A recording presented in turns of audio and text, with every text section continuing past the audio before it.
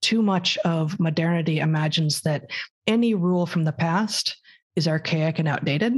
And fact is, some of them are, and some of them are outdated, but what they provided was necessary. So we need to figure out some new rules. We can't just say, well, then no rules is the best way to go. We talk in the book about a model for how it is that human beings move from one niche to another. When one discovers that the wisdom of the ancients doesn't apply to the current environment, there's a natural process in which we bootstrap new ways of being. And so, although this predicament is unlike any transition humans made before, the toolkit for dealing with such transitions is already present. Welcome to the Michaela Peterson podcast with Bret and Heather, episode 114. Bret and Heather have a new book out, A Hunter-Gatherer's Guide to the 21st Century, Evolution and the Challenges of Modern Life. It gives information on how we can adapt to an incredibly quickly changing society and how we're not really built for this kind of life, and much more. It's kind of the culmination of their life's work. It's awesome. It's just been released on the 14th and is available linked below. I love the work they do and think they're amazingly brilliant. They have a very analytical way of thinking, and they're one of the saner couple of voices that are out online right now. We spoke about evolution and biology and men and women, touched on the trans debate going on right now, monogamy versus polygamy. It was a really fun conversation. I hope you enjoy this episode, and if you do, please be sure to hit subscribe.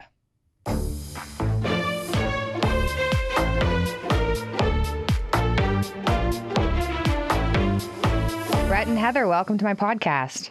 Thank you for having us, Michaela. Yes, thanks. Thank you guys so much for coming on. I'm so excited for this conversation. It's very nice to see you guys over Zoom, but it feels like closer than my normal distance on social media. So nice to meet you guys finally. It's good to meet you as well. It does. Yeah. It feels like we've already met, even though we obviously have not. And hopefully it'll happen in person at some point. Yeah, hopefully. I'm planning on moving to the States. So maybe then. Really? Very nice. Yeah. Nashville. Awesome. I'm excited. I'm wearing my cowboy boots. Anyway, before we get started, for anyone who, if any person in my audience doesn't know who you guys are, can you guys give a brief introduction about who you are and what it is you do? Take it away, Bret. Heather and I are evolutionary biologists who, until 2017, were professors at the Evergreen State College. As the college melted down, we were dragged into the spotlight as we were chased off of campus by a deranged mob that had mistaken us for racists. We now function in the virtual world. We are hosts of the Dark Horse podcast, which we do live streams on every Saturday, sometimes not Saturday, but generally Saturday. We have been visiting fellows at Princeton for the last 2 years, and we are the co-authors of the book, A Hunter-Gatherer's Guide to the 21st Century. Let me just add one additional dimension, which is that as evolutionary biologists, we worked in the tropics. And so Bret did a lot of his dissertation work in Panama, and I did mine in Madagascar, and I ran study abroad trips in Panama and Ecuador. And the final one, Bret and I did together with 30 students and our then younger children for 11 weeks through many, many ecosystems in Ecuador, from Galapagos to Andes to Amazon. So that's, the kind of evolutionary biology we have done ranges from trying to understand, the migration patterns of butterflies to, the tent-making activities of bats, the sexual lives of poison frogs, and of course, how humans have evolved throughout time and space. You guys are so cool. Okay, so I brought you on to talk about your new book, A Hunter-Gatherer's Guide to the 21st Century. And that will be out by the time this podcast is out. When is it getting published? We are excited. September 14th? Yep, September 14th. That's right. That's so cool. How long have you guys been working on the book? Gosh, we've been talking about it for over a decade, haven't we? It is born of the ideas that we were generating back in grad school, really, in the 90s when Bret was working in Panama and I was working in Madagascar. And the sort of the applied nature, there's a heavy theoretical aspect to the book, especially in the beginning. We introduce readers to established evolutionary theory and also to a number of new things that we are bringing to the field that we feel are necessary updates to understanding how evolution works and specifically how humans have evolved. And then we go through just sort of all of these aspects of human behavior, chapter by chapter, health, medicine, food, sleep, sex, gender, on and on and on and on, and provide some applied wisdom, we hope, to help modern people live a life that both respects what our history was and how we can move forward. And that developed really in part from conversations in the classroom, in the labs, in the field, around campfires with students over those 15 years or so that we were professors. And we were professors at a place, Evergreen, and in a way that we came to know our students really, really well. And so we came to understand how they were understanding the broken world that they were inheriting, and that in part, our generation and the generations before us had helped make. And how can we all together help create a better future than the one that many people seem to think is the only one that is possible? I should probably add, since many in your audience will have had some familiarity with what happened to us at Evergreen at the very end of our teaching careers there, that none of the students in that deranged mob were ours, that our students were quite loyal to us. And in fact, the genesis of this book involves many of them insisting, to the extent that they could insist, that we bring the model that we were using to teach them to a wider audience. Many of them experienced it as transformative of the way they viewed themselves and their own lives. And they wanted to be able to pass it on to others who weren't going to end up taking our classes, maybe people at other schools. And so at the point that we found ourselves in a position that we could write essentially any book that we wanted, it made sense to write this book that we have been asked for many times. Okay. So I think maybe we should start with humanity's reaction to COVID. I assume that you get into that in the book. So is the reaction and how split everybody is right now, is that explained by evolution? Well, let's just say it's not in the book because we actually finished the first draft. We finished it in the Amazon. Heather and I went to a very remote field station called Tipitini, which is in the most diverse habitat on Earth. We went there to finish up what we had been doing. And that was January 2020. It was January 2020. Okay. As we emerged from the Amazon, literally as our phones woke up for the first time in a couple of weeks, we heard of novel coronavirus for the first time and wondered whether this was going to be, yet another close call like the original SARS and MERS, or whether it might be something more. But the book was finished before COVID happened.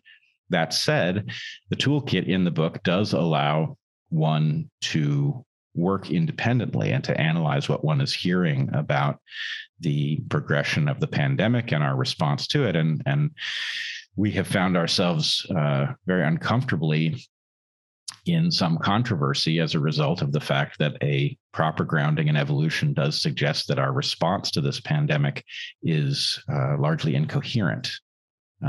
So that's probably not where we should spend our time today. But... Okay. Well, go on. Sorry, Heather, you go ahead. No, you go ahead. Well, one of the interesting things about the timing was that, as Bret said, we submitted the first draft, and of course we had some more drafts, and so we did add a few little things here and there. We do have an afterword that just very, very briefly addresses sort of what the global response to COVID has looked like. But what we then did almost as soon as we submitted the first draft of the book was we started this podcast of ours, Dark Horse, that Bret already mentioned, and that was started in part as a response to what we were seeing is very confusing public health messaging around COVID. And so, from the very beginning, for instance, we were saying, wow, the evidence suggests, for instance, that this is not a virus that transmits outside. This is not a disease that you end up getting if you're outside. And furthermore, if you do get it, if you spend time outside, you're probably going to be better off. And so really, it's the logic that we are trying to introduce people to in the book, the evolutionary logic of how is it, what are humans at an evolutionary level, and how can we understand ourselves from our historical perspective and also from the perspective of how we have to move forward. so as to best make decisions, and not just make decisions, but interpret the pronouncements that are handed down from on high. Do those pronouncements make sense or don't they? So rather than follow the scientists, follow a scientific interpretation of the world and try to make sense of it for yourself. That said, one of the central themes of the book is something we call hypernovelty, which is a state of change that is so rapid that it outstrips our capacity to evolve in response, which is a remarkable thing because human beings are by far the fastest evolving creatures that exist, because so much of what we do is actually in the software layer rather than in the hardware layer. It can change extremely rapidly, but the pace of change is just simply too high. And all through the pandemic, you can see that this is occurring. I mean, even just the simple fact of the rate at which this disease spread around the globe is the result of new technologies that epidemiology is now taking advantage of, like air travel, for example. Okay, so let's talk about this hyper novelty thing for a sec. So one of the experiences I think my family's had, and you guys have definitely had, is that I guess I've been put in a position, my dad's certainly been put in a position where things are happening so quickly that, like you said, you can't adapt. And so everything seems a bit fake. And I would say most of society at the moment is probably in a similar situation with the pandemic, where it's like, is this real? So do you guys have ways to combat that? Because I assume things are just going to get weirder and faster and weirder and faster with technology. So are there things we can do to get out of this, to like calm, I guess, our nervous systems down and adapt properly? Yeah, I mean, it depends on the domain, but yes is the short answer. And one of the things to do is to recognize that it is the rate of change itself that is speeding up, and to do what you can, first at the individual level to slow your own experiences down, and to make them more real, more embodied. And that, of course, is more difficult in a pandemic era where so many of us are connecting over Zoom, over social media, but also to recognize, and this may seem like it's unrelated, but I think it's related, and it's definitely a theme throughout the book, that humans, as many of us as think we are innumerate, and many people are sort of proudly describe themselves as, I don't do math, I don't understand numbers. It is still a tendency to, once they hear a number, once they hear that this thing is better than that, or that this gives you 100% chance of something, right? That it's those numbers that you stick with. And there's a reductionism that this obscures that is really an error. And people imagine that if it's a number, it's scientific. And so we go after this, what we think of as a pseudo-scientific approach to an understanding of the world, that you can use scientific tools where you're trying to recognize patterns, and as much as you can about what it is that you are as a human being, and you recognize patterns, and you move forward with care and rigor and compassion for other human beings. But you don't assume that just because something has been measured, that that's the thing that should have been measured, or that it is being conveyed to you properly. So that's part of it.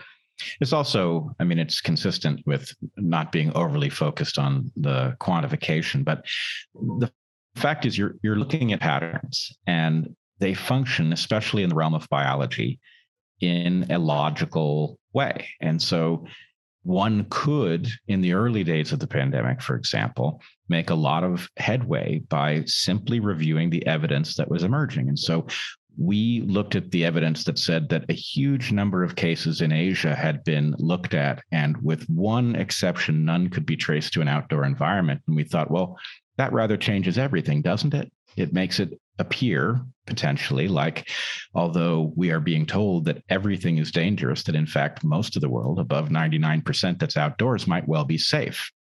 Well, what does that mean?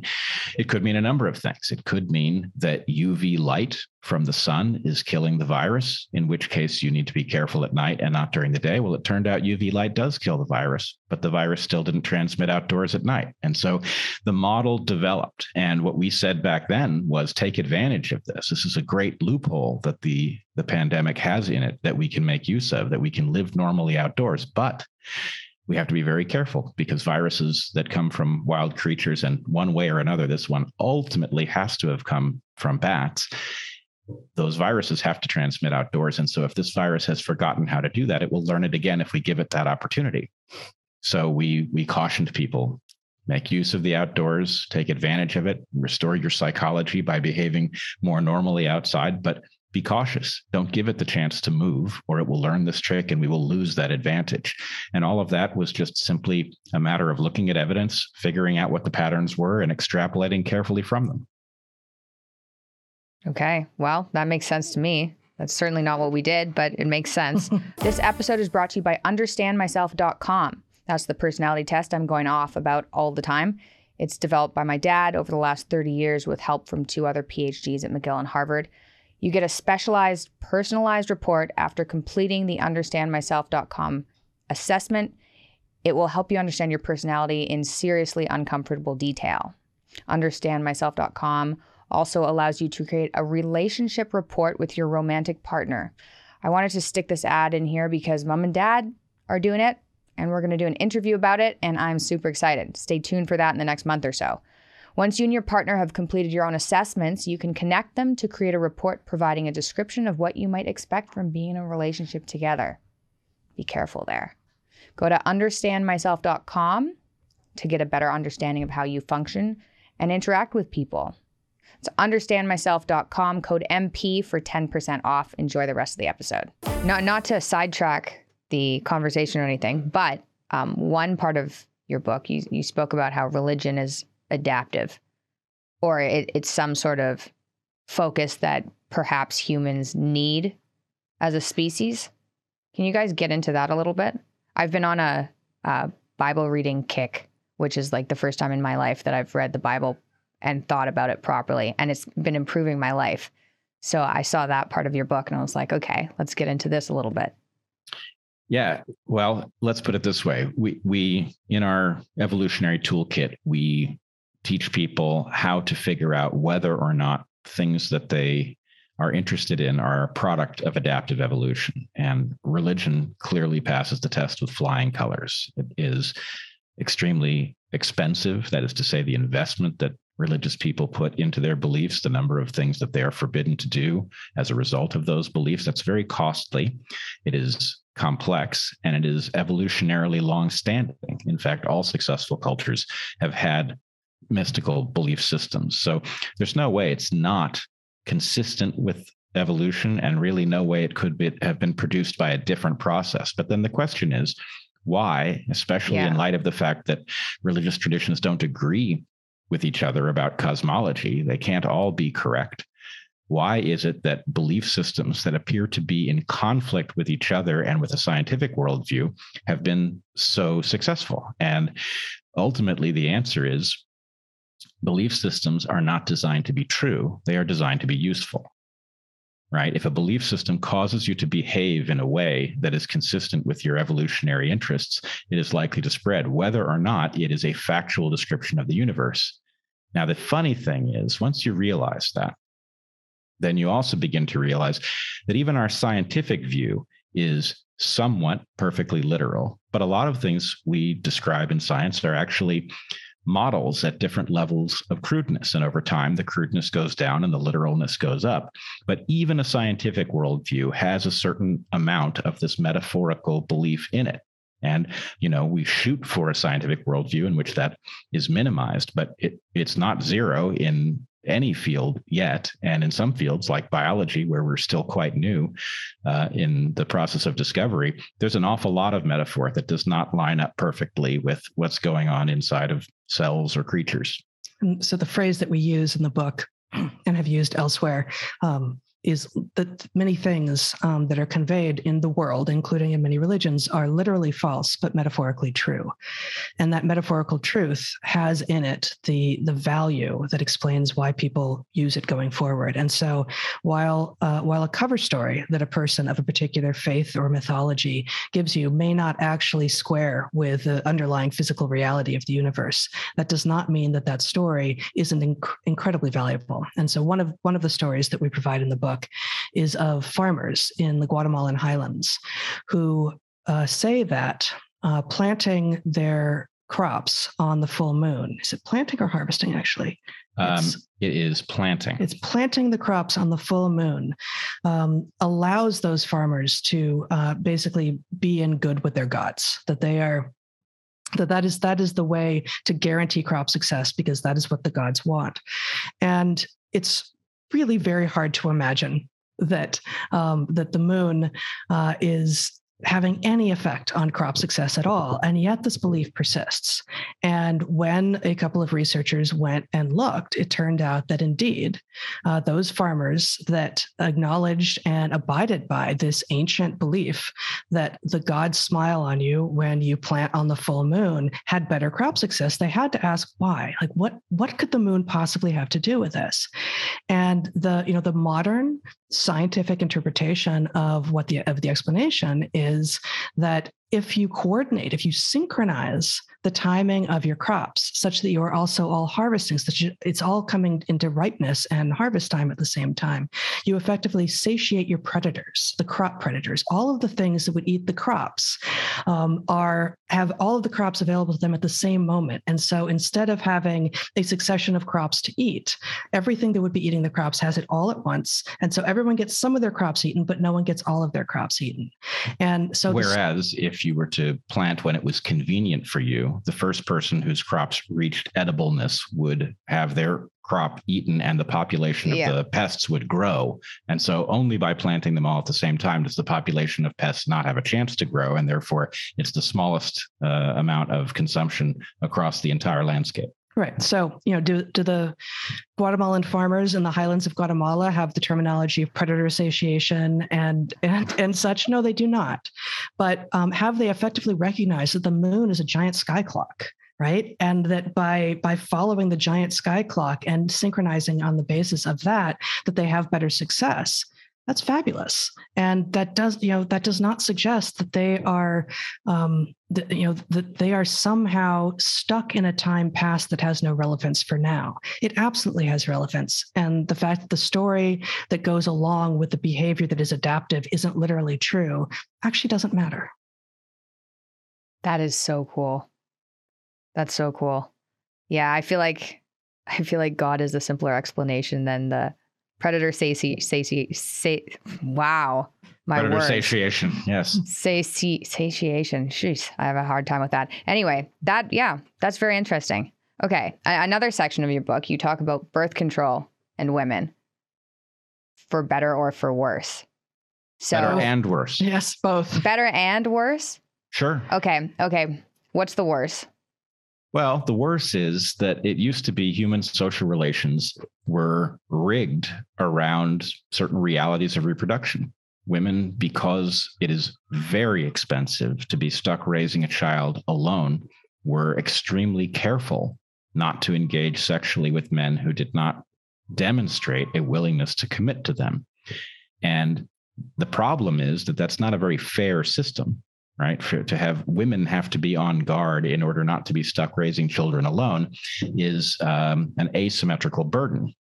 On the other hand, it does create a kind of coherence, and it had consequences that were positive for men also. If men, in order to be worthy of women enough to have a sexual relationship with them, had to demonstrate capacity in the world that would make them worth choosing, and then demonstrate a willingness to commit, that actually created higher quality male behavior. And so many of the things about the world that functioned were born of this sexual asymmetry. So we have lost something with the advent of birth control that was actually functioning. And we argue very strongly in the book that what we have gained is far greater, that we have actually achieved a set of opportunities for women to expand our role in the world beyond childcare and sort of homework that we were more limited to before we had the capacity to so control our reproductive lives. But pretending that it comes with no cost is a tragedy. And we need to figure out a way to potentially get back some of the value that we had before we had the control, while not giving up the control that we now have. The the benefits of birth control are widely understood, and frankly, it benefits men too, because in those spheres, basically in every sphere where there are at least some women who are interested in doing the work, having women be capable of doing the work and not having to worry that they may at any moment be sidelined by a family that they didn't necessarily want is, of course, good for everyone, because it brings everyone who wants to contribute in any individual creative or analytical sphere into that sphere.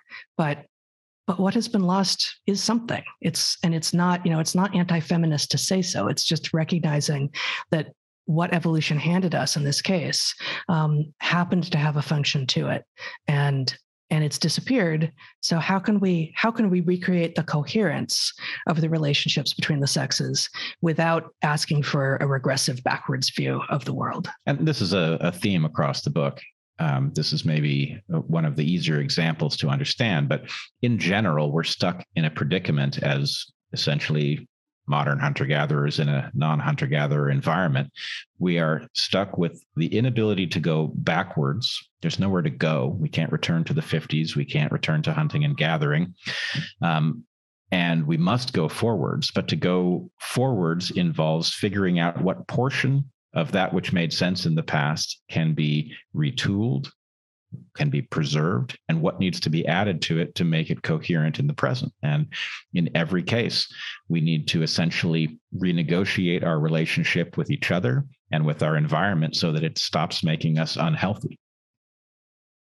Maybe one of the ways to fix that predicament between men and women, maybe the lack of religion at the moment is also contributing to that, because at least that gives you some guidelines on how to behave that we don't have. So perhaps keeping some of the scientific advancements we've made and then looking at the world in that kind of framework might be beneficial.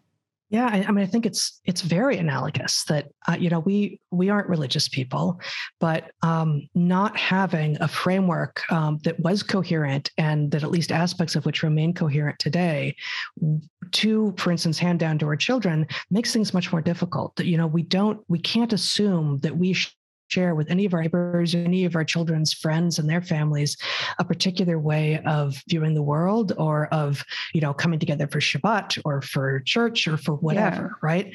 And with that, of course, we've also lost the community that a religious faith will tend to give to you. So where do people meet now? They often meet online, or they meet at work. And of course, that's just too difficult now. Like, how is it that you're going to negotiate a potential romance at work?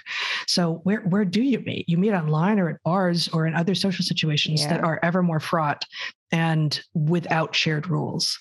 And I think too much of modernity imagines that any rule from the past is archaic and outdated. And fact is, some of them are. And some of them are outdated, but what they provided was necessary. So we need to figure out some new rules. We can't just say, well, then no rules is the best way to go. We need some framing. That said, we talk in the book about a model for how it is that human beings move from one niche to another. When one discovers that the wisdom of the ancients doesn't apply to the current environment, there's a natural process in which we bootstrap new ways of being. And so, although this predicament is unlike any transition humans made before, the toolkit for dealing with such transitions is already present. And in fact, we're doing it right here. We're talking about what the predicament is, what it says. We're recognizing that the modern pseudo-sophistication that basically decides any sort of self-regulation in the context of mating and dating is, oppressive or stodgy. Well, that's nonsense. And so what we are expecting to see is that as people increasingly recognize that a free-for-all in the area of sex and romance is not causing anybody to be satisfied or happy, quite the opposite, that people will start opting out. And that means that they will end opting out of the free-for-all. Yeah, they're opting out of the free-for-all. And that what they will do is they will figure out, crudely at first, what rules they want to abide by and interact with others who see the same picture. And over time, they will figure out how to improve those rules so that they're more effective at replacing the values that were in the systems that were lost, while not losing the gains that we've made through interventions like birth control. That sounds tough for people. Like, well, how to play a game together, figure out new rules for everything, take some from old rules and make up new ones. That seems like it's going to take a while. Yes. As long as things start getting better quickly, it doesn't really matter that it takes a while. That's how human beings change their position. Matters in the to universe. me. Well, right. But you already probably have a pretty good idea what some of the things that don't make sense are, and just simply recognizing others who see that same picture and, limiting your interaction to people of similar worldview is an obvious thing to do. So I think we've done it very crudely because many of the, technological enhancements seem like they just simply provide more of what's good, and it takes a while to discover what the hidden costs are. And I think part of the message that you've already alluded to, Michaela, is that we're going too fast. The rate of change is itself part of the problem. And so slowing down will inherently, hopefully, slow the rate at which we are progressing in poor directions. But it also means that we aren't going to get quick fixes. We will hopefully slow the rate of decay and find new, better ways to move forward. Not moving backwards, not moving forward so quickly with so many uninvestigated changes that can't be undone, but moving towards something in all of these realms, with regard to religion, with regard to sex and gender, with regard to food and school, and just so many things, moving towards an adaptive foothill in the language of evolutionary biology. And we don't claim in the book to provide a blueprint, because anyone who says, I got this, I know exactly what it's going to look like, they can't. So they're either fooling themselves or they're trying to fool you. And we do think that we can find our ways to many, hopefully, of these adaptive foothills across many of these domains. And from then, collectively, all of us humans working together, find our way up the adaptive slope to someplace better than we are now. Because it really feels like across so many domains, we're in an adaptive valley, and it just feels dark, and people are filled with despair for good reason. So when you guys talk about slowing down, what does that look like? Well, in what context? Okay, say you mentioned diet, you mentioned gender, I would assume politics. Like, do you mean just not making any life-changing and country-changing decisions too quickly? Like, what does slow down look like? Well, one of the things would be with regard to diet, say, we talk in the book about some of the great successes of Western medicine. Antibiotics and vaccines and surgery are just three of the amazing successes of Western medicine. And that doesn't mean that at every moment you should apply those solutions to any given problem, right? There are problems for which those are not the solutions. We now know that the overprescription of antibiotics to livestock has made our livestock sick, and our ecosystem sick, and our people sick. And so slow down on taking a success and saying, I'm now going to globalize that. I'm going to take this thing, which is a grand success, and generalize and globalize so quickly that it may be impossible to undo.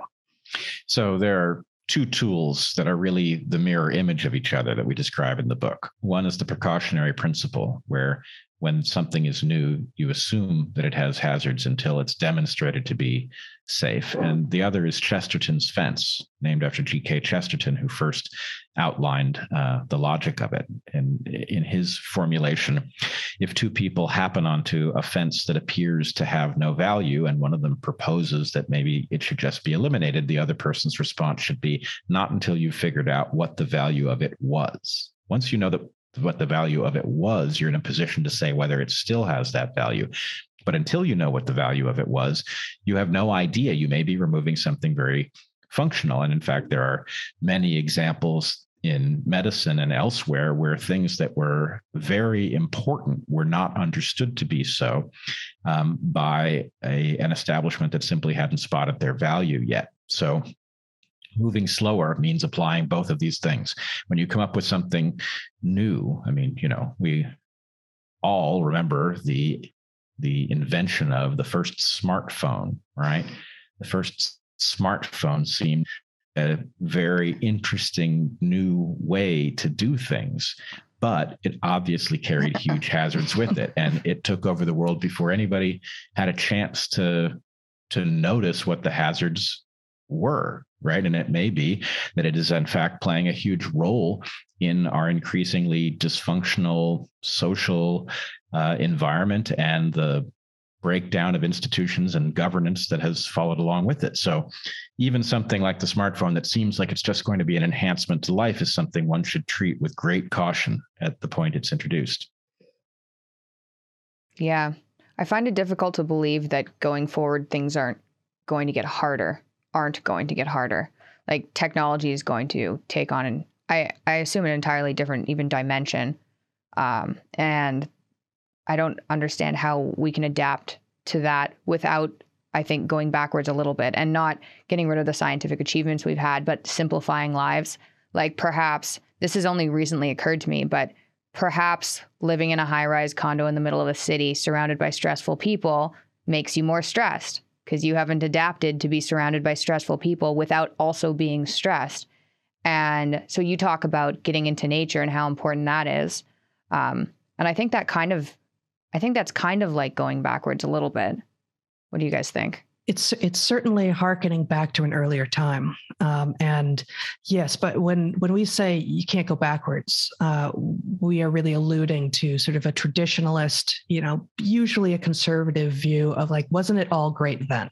Like, wasn't there a moment in, the medium past to which we can aspire? And we would say, no. But have there been missteps in modern times that we absolutely should try to undo? For sure. And in fact, the sooner we do that, the better. And, the idea that living in high rises, densely populated with a whole bunch of other stressed people may actually cause you to be stressed as well. At one level, of course. At another level, certainly science doesn't have all of the answers to why that should be the case yet.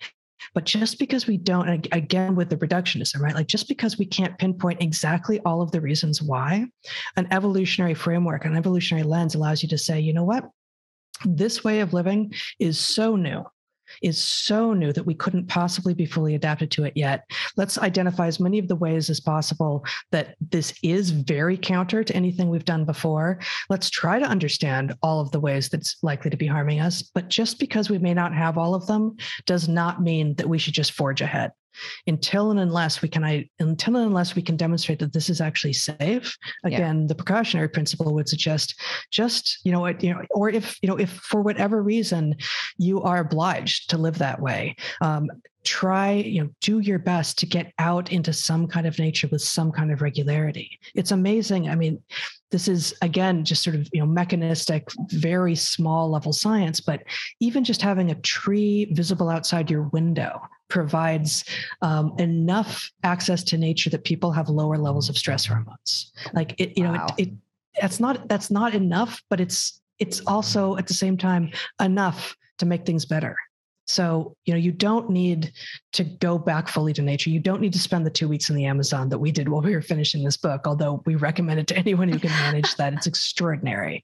But really just having anything that isn't of the social, that isn't of the human made around you, and being free of the thoughts and the voices and the sounds and the smells of other people for some period of time as regularly as you can will help you recenter yourself and remember what it is that you actually care about. Like, what is it that you as an individual could be doing that could make the world a better place for you and the ones you love and everyone. And it's harder to do that when you're constantly getting input from all the other people. So we talk in the book about us having cautiously begun to retool traditions that we inherit from religion.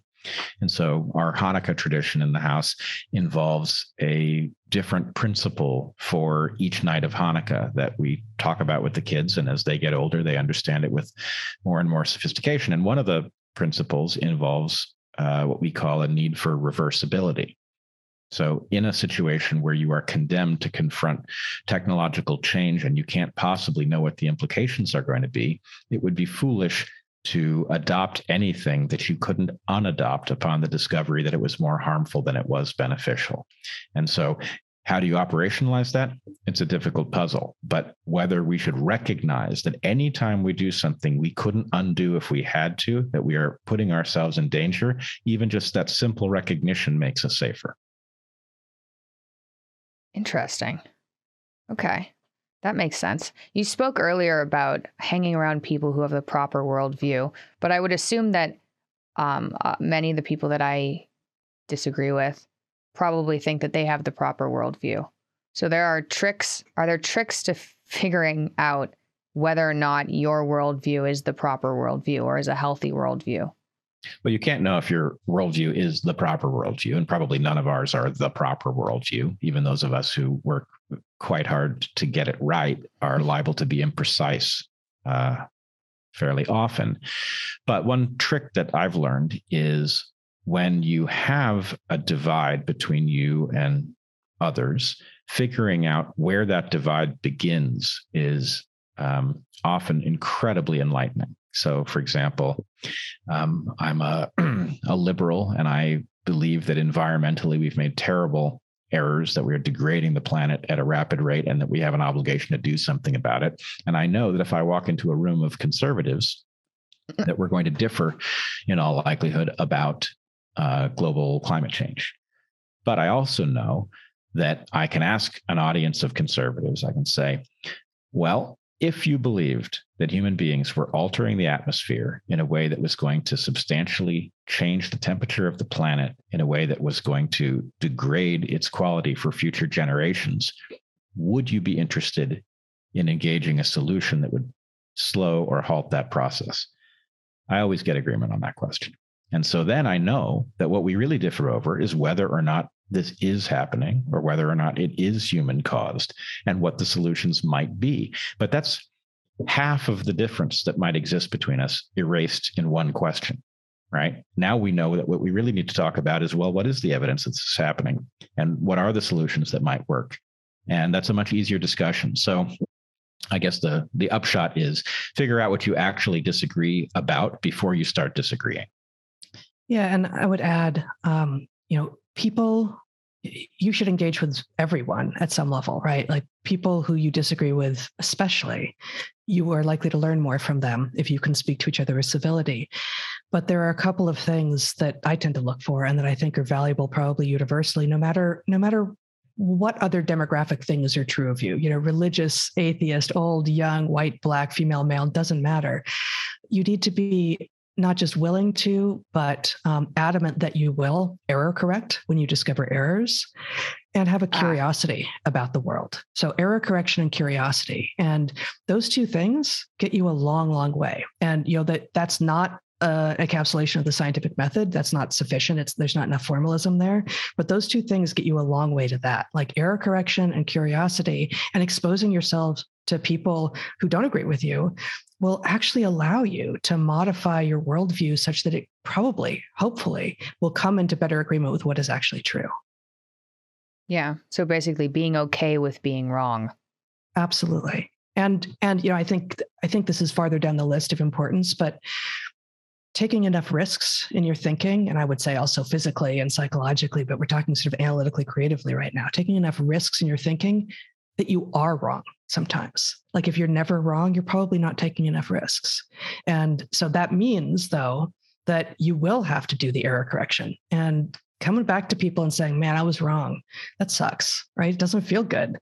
So if you're going to be someone who is pushing the boundaries of what you yourself understand and what you know, that is basically going to guarantee that you will have to sometimes say to people, I was wrong. Here's how I know. Here's what I think now. I may still be wrong, but I know I was wrong about that.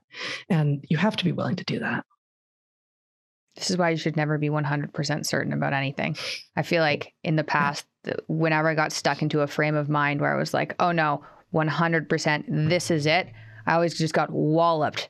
It's happened a few times with like autoimmunity and the medical system and like, oh, diet plays a role type of thing, where it was like everything I believed was completely wrong. I was like, oh, that hurts. And so now I just try and be careful. Like if I ever feel too certain about something, I'm like, maybe there's something there to poke around into. Absolutely. Yeah. This is actually something that Bret has done with our boys in particular with regard to asking them how certain they are of a conclusion.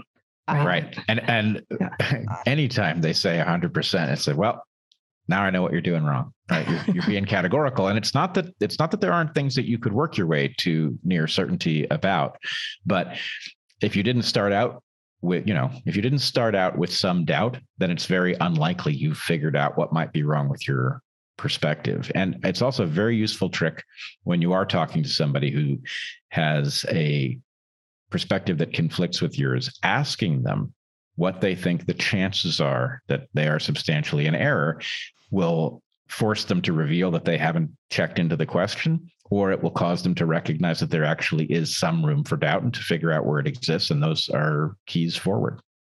Oh, I really like that. I'm so glad I found some other people who do that. That's how my conversations with people go. I'm like, no, I'm like 94% sure about this. No, 87. Okay, like only 60, but 60. But I'm glad that that's not just a me thing. That's fine. No. It can be baffling to people, right? But it's so useful. It's so useful. Yeah, definitely. Okay. I have some more questions here that I want to get to before I let you guys go. You talked about, so I'm talking about, allergies, autoimmunity, and all this stuff because of what happened to me. And you guys talk a bit about how that's a result of too much change too quickly, potentially. So can you get into that a little bit about allergies, autoimmunity, how North America is kind of ill at the moment, not just with COVID, but with actual, obesity, depression, etc. Yeah, sure.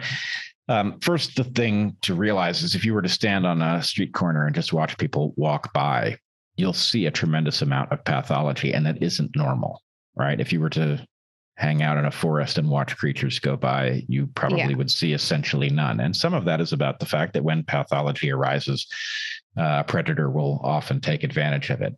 But a lot of it has to do with the fact that we are just doing so many novel things that are causing pathology.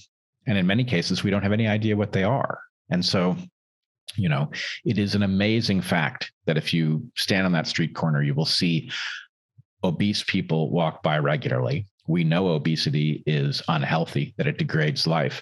And we also know that whatever it is that causes that is something that is happening to them after they've been at least conceived and probably born, which means that if we could figure out what it was and stop doing it, we could cure that problem. How much human well-being would be increased if we cured that problem? So the fact that we are not obsessed with figuring out the root cause is odd. Yeah.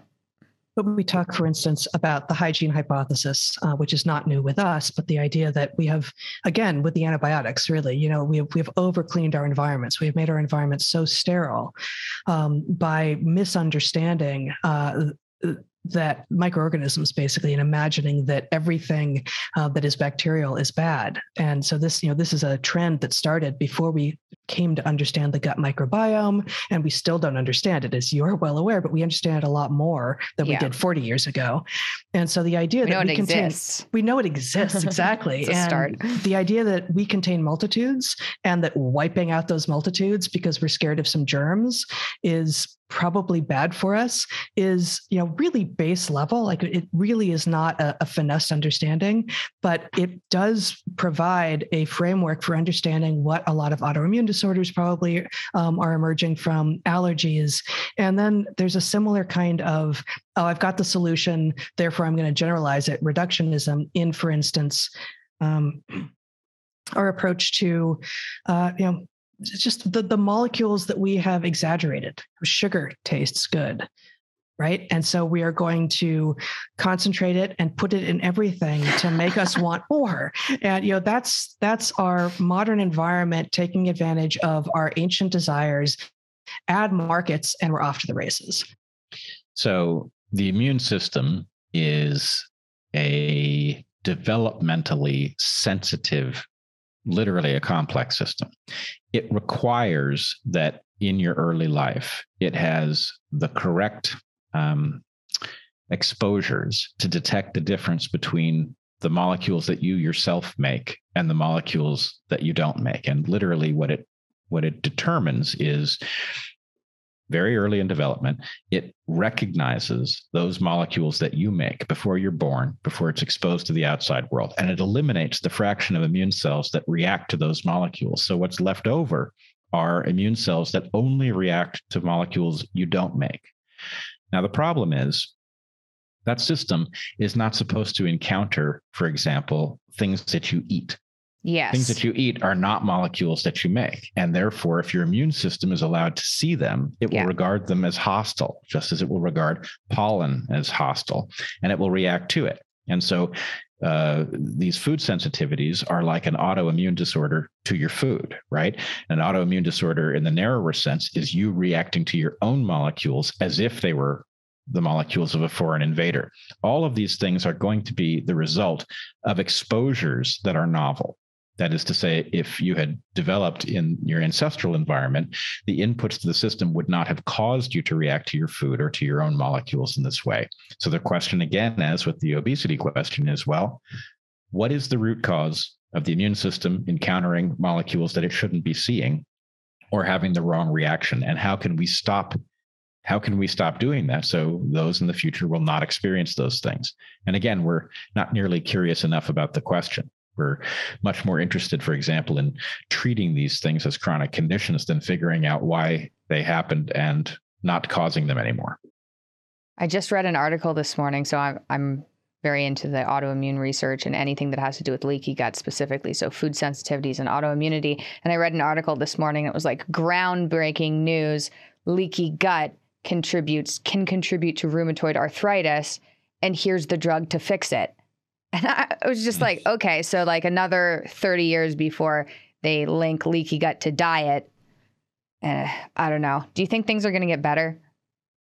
Well, they have to, right? I mean, they have to. We're on a trajectory in which they can't get worse much longer. And so in some sense, that's frightening, but it's also the thing that is likely to cause people to wake up and recognize that we have a system, for example, a system where markets find any opportunity where something can be sold at a profit and exploit it. And some fraction of what's being sold at a profit is actually harmful to us. And so we have to recognize that this system being allowed to run its course is damaging people, and we have to rein it in. Will we do it? Very hard to say, but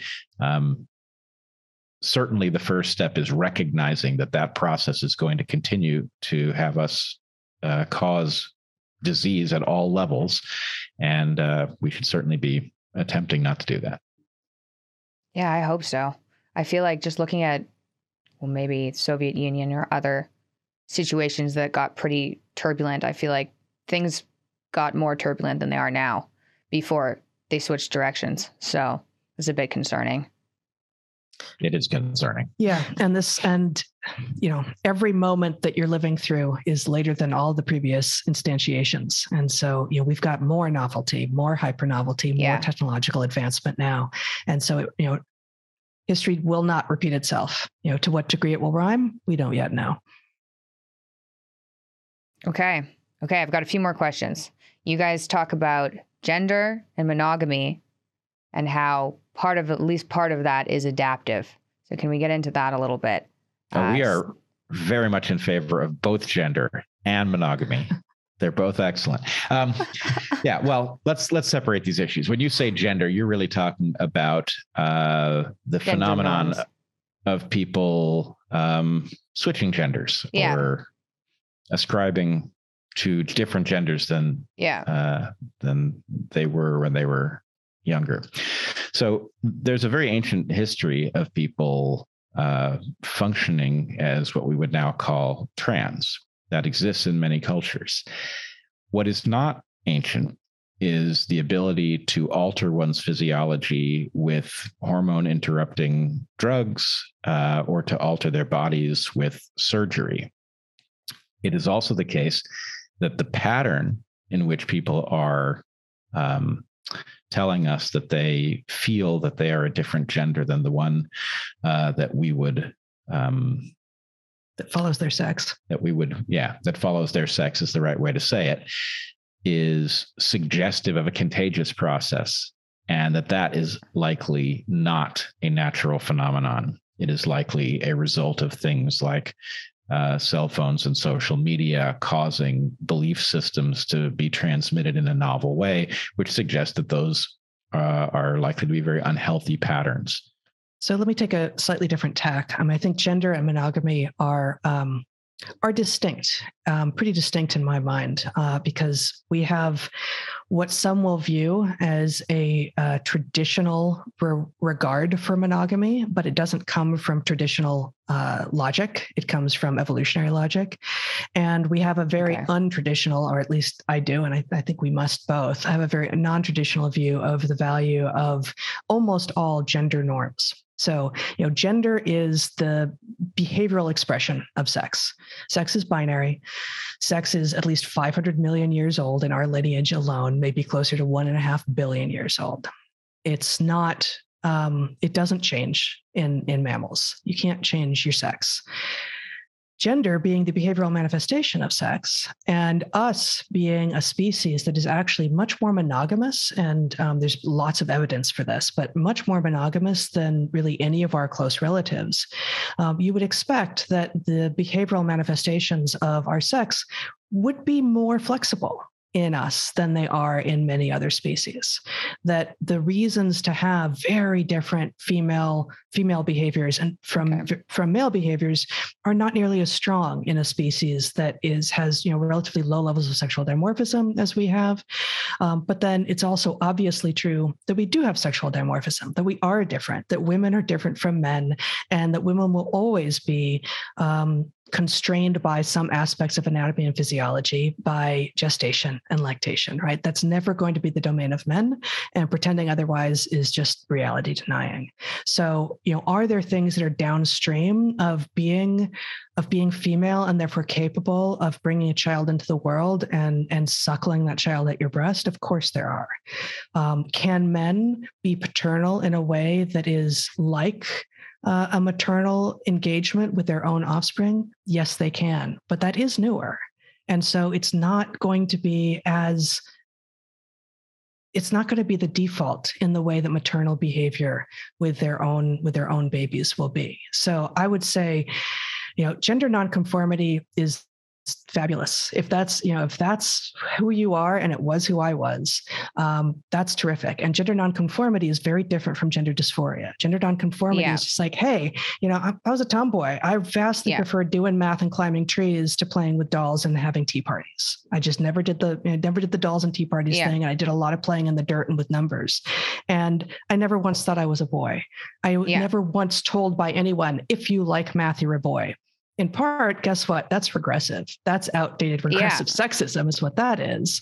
So it's also true that I'm in a stable, long-term, loving, monogamous relationship that's also heterosexual, and we've got 2 beautiful children. And okay, I didn't happen to love pregnancy at all, but I loved everything else past pregnancy. And it wasn't that it was because I really thought I was a man or anything like that, right? Like, there are things that are just prescribed, and like it or not, it's true. If you want to have children that are genetically your own and you're female, you're going to end up bearing them. There's some modern technologies which allow people to do that who really have no other way around it. But, we are the result of 3.5 billion years of evolution. And for almost half of that, probably we've been sexual beings. There's no getting around it. How we behave in the modern world with regard to our norms, almost all of that is flexible, and almost all of that flexibility is to the good. Yeah, I will say Heather was terrible at being pregnant, but I would have been worse. So, I was going to say, you try it then. Yeah, no, believe me, you did beautifully from my perspective. That was terrible. Not least because you freed me from the burden of attempting it. But let's get to the point about monogamy, though. Our point in the book is that monogamy is a complex story. The fact that we have sexual dimorphism, it's not a radical sexual dimorphism, but there's a difference in average size between males and females. And that says that there's a long history of non-monogamy in humans. That said, the fact is... Sorry, you have to slow down there for a sec. What suggested of a long history of non-monogamy? when you look at species that are monogamous, if you look at gibbons, for example, you will find that males and females are the same size, right? That they are armed similarly. And the reason is because if the system has sexual conflict, if males are trying to exclude each other from mates, then they end up being favored in species like ours to be larger, right? Because size allows them to displace other males. Larger and with greater weaponry, like in terms of muscle mass or bigger teeth, just the ability to fight with the weapons they've got. So females are closer to the ecological optimum of what the species should be, and then males are distorted by sexual competition. In other species that compete in 3 dimensions, males can end up being smaller because agility in flight, for example, may be the mode of competition. But and sometimes the competition may be about song or colorful plumage, or, it can look a lot of ways. But the males will tend to be in polygynous species, showier in some way. And as Bret says, farther off what would be the ecological optimum for the species if there were no sexual competition going on. So we are a sexually dimorphic species. We are not radically so, but we are somewhat so, which says there's been a lot of polygyny. But we are less so than our closest relatives. Right. Less so than our closest relatives, which means that recent evolution has reduced that dimorphism. We've been moving in the direction of monogamy. And more to the point, the recent history of our species is one in which monogamous cultures have flourished and spread. And so most people alive on Earth today come from cultures that are monogamous. And so as much as our ancient history may involve some degree of polygyny, our modern evolutionary history points in the direction of monogamy. And from our perspective, we shouldn't really care what evolution wants for us. Evolution is not an honorable process, but we can understand that the advantages that caused monogamy to spread in recent evolutionary history are advantages that we should value, and therefore we should stabilize monogamy in humans. So those advantages include a reduction in violence, a reduction in warlikeness, so violence within your population, right? And the tendency of a population to attack other populations will be increased by polygyny, which tends to sideline a certain number of males, right? For every male who has multiple partners, there will be at least one male who has none. Those sexually frustrated males who are left out of mating and dating can very easily be turned into an army to seek profit abroad. And frankly, the history of warfare is one with an awful lot of sexual violence associated with it too. So, right. So just to be clear, the violence that is reduced as you move from a polygynous to a monogamous society will be both men against other men, but also men against women, that both of those kinds of violence will be reduced. Right. And the fact is, human babies are incredibly labor intensive to raise. Yes. A monogamous culture is one in which that burden is distributed much more fairly, right? Because monogamous cultures bring all males who are capable of being brought into child rearing into the system, and therefore distributes the labor more broadly. It creates siblings that are full siblings rather than half siblings, so their tendency to cooperate will go up. So the long and short of it is, if you like things like a safer world in which war is rarer, if you like the idea that the labor of raising the next generation should be more broadly distributed, that it shouldn't fall so heavily on the shoulders of women, but should be shared between men and women, if you like any of these things, then really you want a monogamous system because it causes these things to happen. And the advantages are really so unambiguous that this ought to be a primary concern. Unfortunately, the thing that seems to have favored, or at least the argument that we make in the book, the thing that seems to have favored the spread of monogamy is the expansion of human populations, because an expanding population does better if it can grow faster. And because monogamy brings all of the adults who can, in principle, be involved in child rearing into that activity, it means the number of offspring that can be raised goes up. Oh. The flip side of this is that when you reach the end of an opportunity, when a population has grown and expanded as far as it can go, monogamy will tend to break down, and males will again start displacing each other for mating opportunities, which is exactly what we're seeing, not just in what we think of as polyamory, which is really a euphemism, but in what we call serial monogamy, which is also a euphemism. Serial monogamy is really a name for what we should call serial polygyny. It is, in fact, individual males raising multiple families in sequence, and that does have the tendency to exclude other males from any mating opportunities at all, which is going to bring about exactly the harms that we were discussing. Wow, that's so interesting. So that's a decline in society as well, potentially. But is that because why is that happening? Is that because there are too many people and it's just an evolutionary adaptation? Or is that because everyone's glued to their phones and going crazy? It's not really the phones. It was happening well before we had smartphones. Really what it is. Like 60s, 70s. It was kind of happening then, right? Yes. And I think what we were really feeling is evolutionarily, for game theoretic reasons, as you bump up against the limits of population, the outbreak of male-male competition and the tendency to favor this kind of behavior goes up. Now, civilizations counteract that, right? It's very interesting that, for example, Christianity has favored monogamy. Mm-hmm. Right? Even though Christianity obviously is a system in which powerful males, who would be exactly those you would expect to benefit from polygyny, have made the rules. Right. Yeah. So really what this is an evolutionary paradox. Well, or evolution is the solution to a paradox that we would otherwise see, where powerful males have made rules that seem to favor less powerful males and others. And the reason has to do with what we were just discussing. But it enhances stability. Right. It enhances stability. And therefore, these belief systems have been carried along with the behaviors that have enhanced the power of those who held those belief systems. And frankly, I think you're right that sort of the 60s, 70s is when a lot of these things began to decohere some. And this gets us back to the point about things like birth control, which is amazing and necessary. And I don't know any women who would have us go back. I don't know if I know any men who would have us go back, but I know that I don't know any women who would have us go back widely and freely available birth control. That said, once it became available, it allowed women to behave like not very interesting men sexually, as opposed to encouraging men to behave like good women.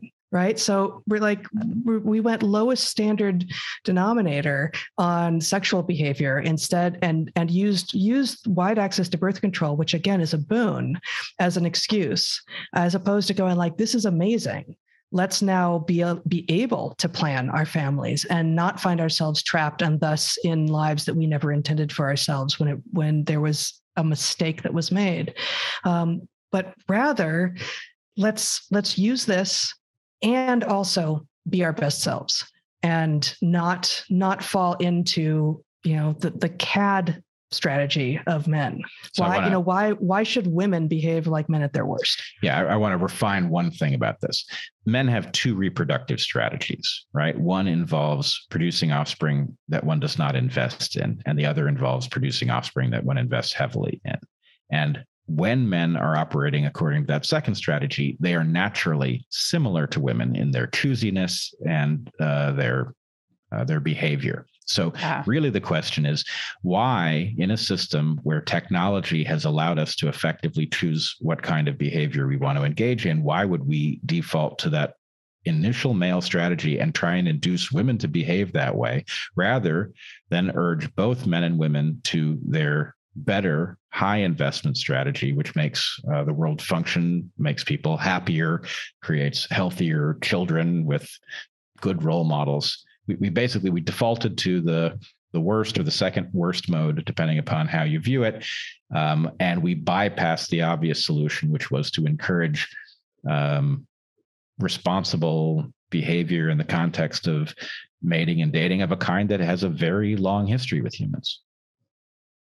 Well, I mean, people do that because it's more fun in the short term, and we're not taught about long-term fun. Yeah. On the other hand, I'm not sure. I think it seems like it should be more fun in the short term, but people are really dissatisfied. And I think that they need to notice they've never been sexually freer, but it's hard to imagine an era in which there has been so much complaining about the sexual environment. Those two things are two sides of the same coin. That freedom wasn't so wonderful. And the fact is, we needed to be grateful for the freedom that was provided by birth control, and we needed to treat it carefully rather than see it as, license to get rid of all of the rules and the coherence of the system. Yeah. And then at the point that we did that foolishly, and it produced a huge amount of dissatisfaction and, frankly, sexual violence and all sorts of other things, this is a place where reversibility has to be the key. If it didn't work, if it produced a paradoxical outcome where instead of being tremendously sexually satisfied, people are frustrated and angry about their sex lives, then maybe the answer is, well, where was our wrong turn? Yeah. Yeah. So we imagine that simply maximizing freedom is always the thing that will make us most satisfied, and it's not inherently. And that exists at the same time as the recognition that the ancient system put much more of the burden on women, and that birth control has the capacity to relieve some of the unfairness, if you will, of the ancient system, and make it one in which men and women can both be their best selves out in the world. But it does not mean that we should simply act as if no constraint is the best policy, because it's clearly not. As Bret said, we taught undergraduates for 15 years and we knew them very, very well. And we heard from many of them how unsatisfying this world was with regard to relationships and expectations. Yeah. I agree. I think that goes for a number of things too, not just relationships and sex. And maybe if you're hooking up with a bunch of people and you're miserable, you could try hooking up with fewer people. That seems, it does seem a little counterintuitive. I can understand that. But I think that has to go with also, screen time, diet too, just overdoing it, being like, you get a little bit of joy. So you're like, okay, that's the direction I should go in. But if you're overall unhappy with your life, then maybe you need to restrict some areas. I think that's smart. Yeah. We talk, everyone knows the term junk food, but we talk about junk food, junk sex, junk entertainment. Yeah. The junkification of the choices that are available to us, which exactly as you say, prioritize the short term over the long term. And those of us who have changed our diets, right, for instance, or who have always been on a diet that encourages the eating of real whole food, know that that's delicious. But if you currently eat junk food, you might imagine that will never taste good for me. A salad will never taste good for me, but your body will learn to find it utterly delicious and to crave it. In fact, and the same will be true for sex. The same will be true for entertainment, but it will be a process. It's amazing how close the relationship is in all things between delayed gratification and wisdom. In other words, a child will gravitate to that thing that they want right now, and that the adult recognizes that actually foregoing the thing you want right now and investing in something deeper, sometimes even over the course of years or longer, is the way to ultimately end up more satisfied. But, it's not intuitive for a child. And so in some sense, we are behaving in an increasingly childlike fashion across all of the human domains, and it's an error. Thinking about the long term is the way to go. Okay, Bret and Heather, thank you very much for coming on. If anyone listening isn't following you, where can they find you online? They can find us on the Dark Horse podcast. We do live streams every Saturday. They can find us on Twitter. I am at Bret Weinstein. You are at Heather E. Hying. They can find our book. Well, do people buy books anywhere but Amazon? Link below. You can find it at the link below. And again, that's A Hunter-Gatherer's Guide to the 21st Century. Yep. Well, congratulations, guys. Thank you very much for coming on. Nice meeting you finally. It's been such a pleasure. Thanks so much. It was great. Thank you.